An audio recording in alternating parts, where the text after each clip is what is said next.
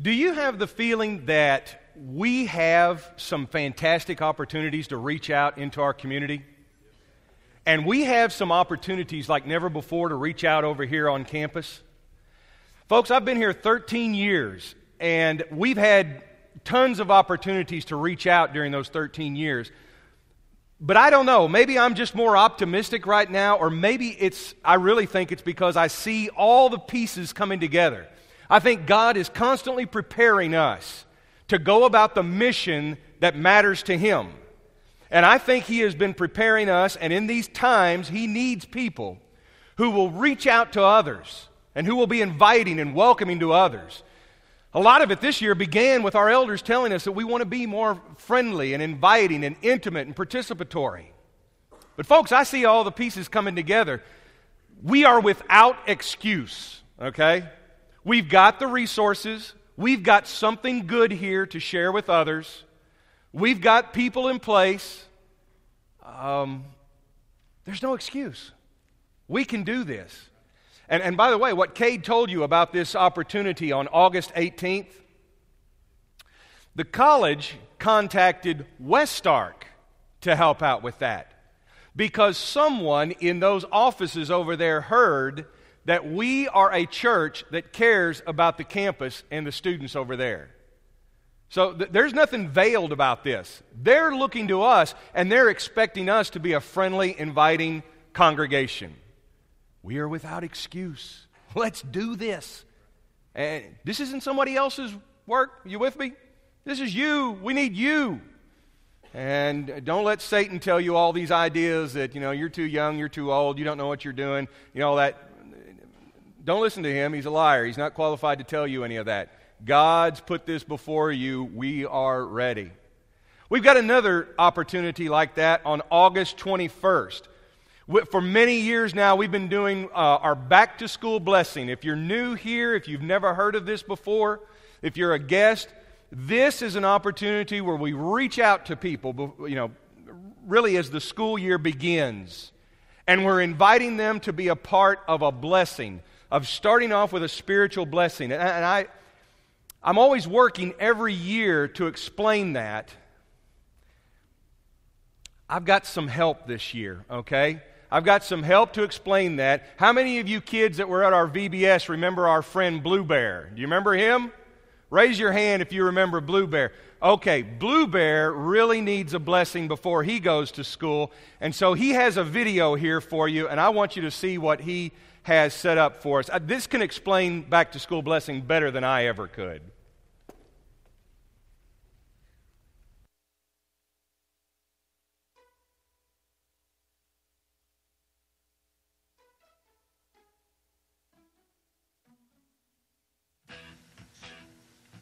Well, I'm finally ready for school. I got everything I need for school. I have my backpack. I have my lunch. I have my school books. I have my power tools. I have my pens and pencils.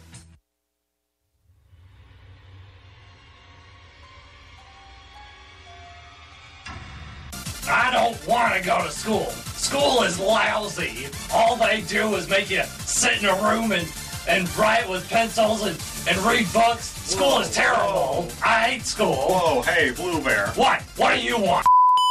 Oh, I didn't see you there, friend. Did you hear me yelling? Yeah, it sounds like you don't want to go to school. I don't want to go to school. Well, have you been blessed? Blessed? Yeah, it makes a difference. Well, what do you mean? How do I get blessed before I go to school? Let me tell you everything about back-to-school blessing.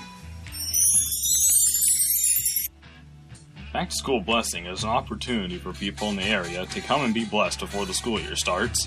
Anyone from preschoolers to teachers and lunch ladies are welcome to come and get prayed for by the entire congregation. Everyone will also get a chance to pick out a magnet that will have the name of a student or faculty member on it that they will be encouraged to pray for all year long.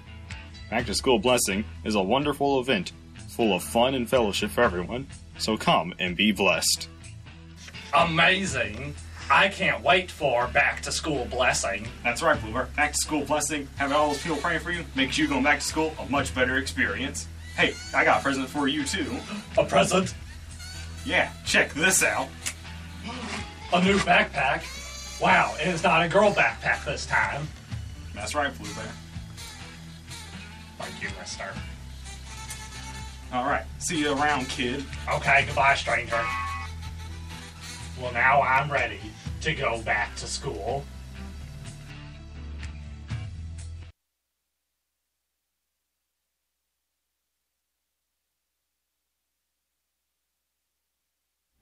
So I should never have to explain back to school blessing again. You're going to have some little blue bears out there that are going to tell you that they think school's lousy and they don't want to go back. And I think we can help people with that. But and by the way, some of those blue bears may not be students; they may be teachers. And I've seen a lot of family members helping the teacher and the family get ready for school this year. And this is an opportunity for us to reach out, and that's how I want you to understand. Just like the Cub Camp cookout and so many other things around here, the other purpose of Back to School Blessing is not just the blessing and the prayer, but it's outreach. It's sharing the blessing that we receive from God with others. So you can send this video. This video's on YouTube. You can send that to people. We have cards out there in the foyer. It's an invitation card. You can give that to someone. It tells them the time and the date and the place on the back. And it says, bring a friend, bring yourself. I want to encourage you to do that like we've never done it before. It's always been intended as an outreach. And I think people will come. It's real simple. We're always looking for a strategy or methodology. Here's what I want. I'm going to give you 3 suggestions. First of all, I want you to be thinking about somebody you want to attend Back to School Blessing or be a part of this Back to School Blessing. You pray for them, number 1. Here's the other thing, number 2. This one's the engine. Ask. You never know what they're going to say. You need to ask. And even if they say no, or they can't make it, or they've got something going on at their congregation, if they have a congregation, that may open up a conversation that's going to bear fruit in some other way. And then the other thing we've got to do on that day, August 21st, is we've got to greet. We've got to be attentive. We've got to pay attention that there may be new people here, and we want to have that welcoming spirit. Now, you can do this. You can do this because you are part of the resistance. You know, as we've looked at this new concept of what it means, a new perspective on being disciples, we see ourselves involved in something right now on this earth where a dark power has taken over this world, and it does not have the right to rule. It's corrupted this good world that God has made. And we are called to be a people who resist the devil, who live for his purposes. Now, what does that mean for outreach? What does that mean? Well, I'm going to do it, people. I'm going to bring up the E word. You know the E word, evangelism. Oh, yeah. As soon as you say evangelism, that word is wrapped up in religious robes. As soon as you hear that, what's the first thing that comes to your mind? You know that little word association game. Evangelism. What do you think of? I bet half of you came up with Billy Graham. We think of a lot of things when it comes to evangelism and outreach, and I don't know that a lot of them are all that helpful. And so we've got to get over our fear of the E word when it comes to reaching out to people. What I've noticed is, and let's just be honest as you're listening, as you're considering this, is that we tend to think of evangelism as a process of sales or recruiting, or it involves some sort of argumentation. It involves a lot of rejection. It involves a lot of pestering people. We have a lot of preconceived notions when it comes to evangelism. The pesky, pestering, high-pressure people knocking on the door. And it's the sort of thing that no one really wants to do. We tend to think of other groups that do this, and honestly, I can't blame us for not wanting to do some of that because you don't have a relationship sometimes there. When I was living in Abilene, I was going to grad school, and of course, we had the Mormons that would come into our neighborhood, and they would door knock. And well, of course, when I was in grad school, I saw that as part of extracurricular activities. I thought, wow, I might get a paper or a lab out of this or something. And I had two fellas, they come to my door. They're both about, they're even younger than I was then, and they're both elders. So I'm thinking their life expectancy doesn't last very long in this group. But I could tell one of them wanted to be there. He was fired up. He was excited. And the other guy, you could tell, he really didn't want to be doing it. He was just putting in his time. And I think sometimes that's what we do with evangelism when we perceive it as something that requires a special technique. You've got to have the right method. Or my favorite is when people tell me, I don't know enough about the Bible. Well, okay, how long have you been a Christian that you don't know enough about the Bible at this point? But I think it's stage fright. I think we're worried that we're going to get put on the spot. And if you're reaching out to someone and they ask you, where did Cain get his wife? Everything's just going to fall apart. It's all going to unravel, and you will have failed at evangelism.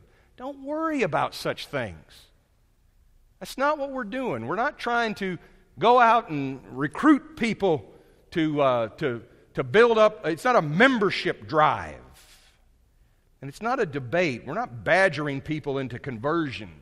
We're not guilting people into feeling bad enough that they start showing up at church. Now, there's something else to see here. By the way, I think another thing that gets us all bent out of shape about evangelism is sometimes we're afraid that we're doing bait and switch stuff. I heard a story of a guy who had a business. And what he would do is he would take people, kind of an outdoor guide, that kind of thing, kind of a hunting guide, and he would take people on these trips. And he got someone out there hunting or whatever, and then he gets them into that moment. He's kind of got them out there. He's isolated with them, and he says, now listen, what I really want to do is I've got you out here is I want to talk to you about your salvation. And his customer, the man he had out there, thinking that he was out there hunting with this guy, was furious. And I'm thinking as I'm hearing this story, when you get somebody out there with a gun, you don't want to make them mad. They may turn the tables on you, Well, let's see if you meet Jesus today. And I'll say, I don't think it's a good move to be dishonest with people and tell them that what you're really up to is some sort of tactic of reeling them in, of hooking them, and getting them in there. That you're some kind of, when Jesus said that we're fishers of men, I don't think he was talking about bait and switch. So we need to approach this differently. Let me suggest a better way. Something you're going to see more often in Scripture. More often than sales or arguing or debating. You're going to see things like evangelism being about liberation, restoring relationships, restoring unity with God and with one another. It's going to be about conviction and saying and stating what we believe. It's going to be about a blessing. That just as God blesses us, He's made us to be a blessing to other people. It's going to be about genuine relationships. What if we have viewed evangelism truly as good news? What if the goal were all of these other things? And by the way, you'll see these descriptors of evangelism more often than you will see things like soul winning, which I understand that term, but again, it has kind of that sales connotation to it. These things, then, are only challenging because they're real. I mean, if the goal of evangelism, if what we're doing in evangelism is proclaiming and announcing that there's freedom, that there's God's favor, that there is a blessing to be had, that there's purpose in life, then that becomes a challenge, not because we don't know enough, or not because we haven't gone through the course, or we haven't been trained, or we don't know enough Bible. It only becomes a challenge because it's real, and we need to experience it. Otherwise, the things in number 2 right here, those become a challenge because they sort of become artificial. And when they are artificial, I don't think people are going to hear that as good news. Let me show you what we've got in Scripture on this. When Jesus announces his mission to this world in Luke 4, he stands up in the synagogue, he reads Scripture, he reads Isaiah, and then he owns that prophecy. He claims that prophecy. He says, you have seen this prophecy fulfilled today. And so he says, the Spirit of the Lord is upon me, reading that Scripture. For he has anointed me to bring good news to the poor. He has sent me to proclaim that captives will be released, that the blind will see, that the oppressed will be set free, and that this is the time of the Lord's favor. The Lord's favor has come. Often we see a statement like this and we think, okay, that's Jesus, but not us. And yet Jesus is extending his mission to us. Oh, yeah, I know, preacher, but all that's miraculous. Okay, other than the blind seeing, what in that list is necessarily miraculous? Good news to the poor? We have a way of proclaiming that. Captives released? Oppressed set free? The Lord's favor? This is not something that we have to accomplish. This is news. This is something that we know. This is something that you and I have experienced it.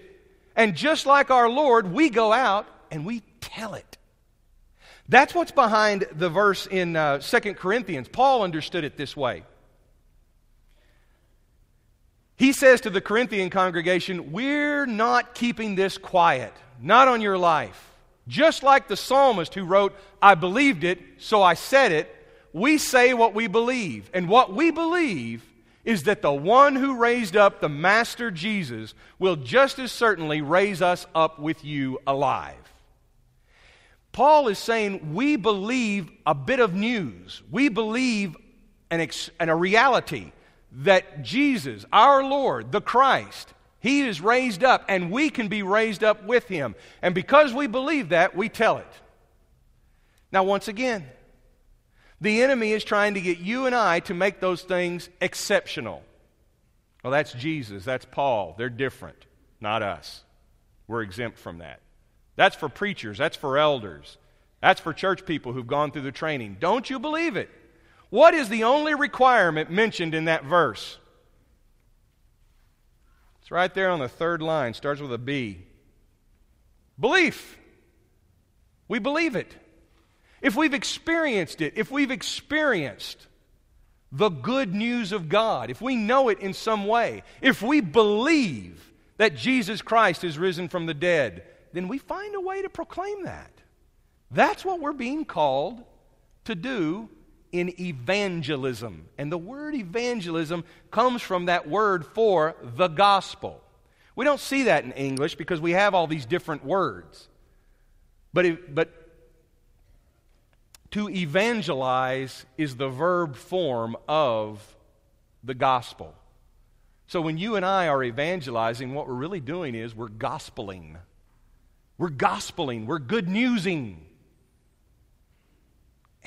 And there's nothing that I see in Scripture that doesn't say that each and every one of us can declare that God's kingdom is here. I spoke to Logan this morning about it. You know, we've got a song called We Declare That the Kingdom of God is Here. Let's sing that next week. Let's sing that next week to bring all this back to us. It says these things. When we declare it, we declare what we've seen. We declare what God is doing. And one of the things that we're declaring is we're declaring the Lord's favor. Now that rings a bell that you and I may not be used to hearing the sound of, okay? The Lord's favor rings this old Hebrew Bible, Israel sound of Jubilee. Jubilee is a word that you and I may just think means party. And that's not far off the mark. But there's something much deeper to it than that. Every 50 years, Israel had this ceremony, this cycle, called the Jubilee. And the year of Jubilee was like a political and economic reset button to God's nation. Just everything just jumbled up. It was the Sabbath of Sabbaths. At 50 years, you get a Sabbath year every 7 years. At 7 times 7 years, you get a Jubilee year. And it's much more than just a celebration. Things change in a Jubilee. Because the Jubilee reminds God's people of a few realities. It says, first of all, that God's kingdom is here. It proclaims that God's freedom, God's favor is upon His people. And the reason why the land converts back to its original owners is it's saying all of the world and all of the land belongs to God. And it reminds people that they were people who were once slaves, but now they've been set free. Just like that Sabbath day, which that Sabbath day is also rooted in creation. And the Jubilee year is as well. Okay, that's fine. That's fine, Benjamin, but all that's just a bunch of Old Testament, stuff that, we've thrown out with the new, when we brought the New Testament in, we renovated. That's all expired. Is it? Is it? When you stop and you think about what Jesus is proclaiming, He said that His mission was to proclaim that the kingdom of God is the real and truest form of government on this earth. That the kingdom of God, His reign as the Messiah, the Anointed One, that's the only permanent thing that we will experience as believers, as followers, as human beings. He's saying that this world is not our home and we're just passing through. If all that land converted, that's a way of reminding you that all of us are just renters in this world. You get it? We don't own a piece of this, and you won't even own that 6x6 plot, that you're gonna get in the end. And it's also reminding us that the source of freedom, that the source of favor, true favor, comes from God. How was Jesus able to endure the cross? Because it was His heart's desire to please His Father. It was His heart's desire to please God. And as it says in Hebrews, if we fix our eyes on Jesus, who overcame that scorn and that criticism and that mistreatment by the wicked, then we too can overcome things. This Jubilee is a big thing. It's almost like we're saying that Christ is going to come again and everything's going to change. You bet. That's exactly what we're saying. And in some way, if we think about it, each and every one of us has experienced or will experience God's favor in some way. And if you can find that, if you can name that, if you can list that, then you've got your evangelistic opening. You've got your evangelistic story. You've got your belief that you can tell others about. You say, that's great, I probably can do that, but when and how am I going to tell others? God will take care of that. God will create that situation for you. If you will trust in Him, if you will find it, you will have your eyes open and you will find the opportunity to do it. You'll make the opportunity. Hey, you know what? We're giving you 2 opportunities. August 18th, the Cub Camp Cookout. August 21st, Back to School Blessing. There you go. You've got 2 opportunities. You didn't even know you were going to walk out of here with 2 opportunities like that, but you have them now. I just think that we can, if we will have this passion, it's not going to be a problem. The enemy wants us to find problems. The enemy wants us to find obstacles. The enemy is always wanting us to find reasons why we can't do something or shouldn't do something. I don't know that I'm supposed to say anything about God at school. I don't know if that's allowed. I don't think you need to worry about that. When we did Back to School Blessing in Lake Jackson, Texas, one of my friends, she was the principal of a middle school there, and I was always so impressed. And we kept doing that Back to School Blessing with more and more enthusiasm, really because of her. She had been given this assignment in a very poor middle school because everybody knew that nobody stayed in that job very long. But she viewed it as her ministry. It was her ministry to her teachers. It was her ministry to those students who really came in with a disadvantage. And she said that she even, because of the back-to-school blessing, began her staff meetings with prayer. Now, this is South Texas, I know. And we're still Bible belting it, but you never know. I mean, they suspended prayer at Texas football games. I mean, that's real. But she just didn't. She said, if they want to come and they want to haul me away, they can haul me away. She said, because we have to do that if we're going to survive this situation. You know, and I've even talked to friends, and I've seen the heartbreak that they have working in schools where they know that they won't get to teach today, but what they're probably going to have to do is they're going to have to give some hope to hungry children. That happens right here in our own city. And don't you know that in some way, whether they're praying silently inside or whether they're praying with others, we're asking these people to be bold in their mission. And I tell you, all of us, whether we're teachers or not, whatever way we're connected to the community, we have the opportunity to be this blessing. Don't listen to the enemy when the enemy keeps telling us that we can't do it. Because if you get that passion and we get that excitement and we see it all in perspective, we're going to be proclaiming something huge and we're going to be inviting others to be a part of it. You know, maybe you've seen the play Les Miserables. I'm not big on musicals. I don't like musicals. I'll just be honest. I know. You know, I'm always telling y'all how much. I don't hate Steve Harvey that much. Y'all got the wrong idea with that. I'm just saying that Richard Dawson was better in my mind. But musicals don't work with me because, you know, people just start singing for no reason. What do you want for breakfast? I'll have ham and eggs. It just doesn't. I don't get it. But Les Miserables was not a problem for me. I was a young man and I saw the stage play. And then I get to see the movie a couple of years ago. Hugh Jackman, he's got super strength and he breaks out of prison. Well, you know, anyway, I know. But somebody behind Les Miserables had been going to church. I'll tell you that right now because there's some religious stuff in that. And at the end, no spoilers. I will tell you that people die, okay? I mean, hey, it's the French Revolution. I mean, come on. But at the end, there's this heavenly scene, and it's very heavenly. Because you've got people there, people who've died during the story, and they're all gathered together. And they're kind of in this mode of raising flags, and they've got this cause. But it's kind of the afterlife. And then they sing this song that you've heard through the whole production.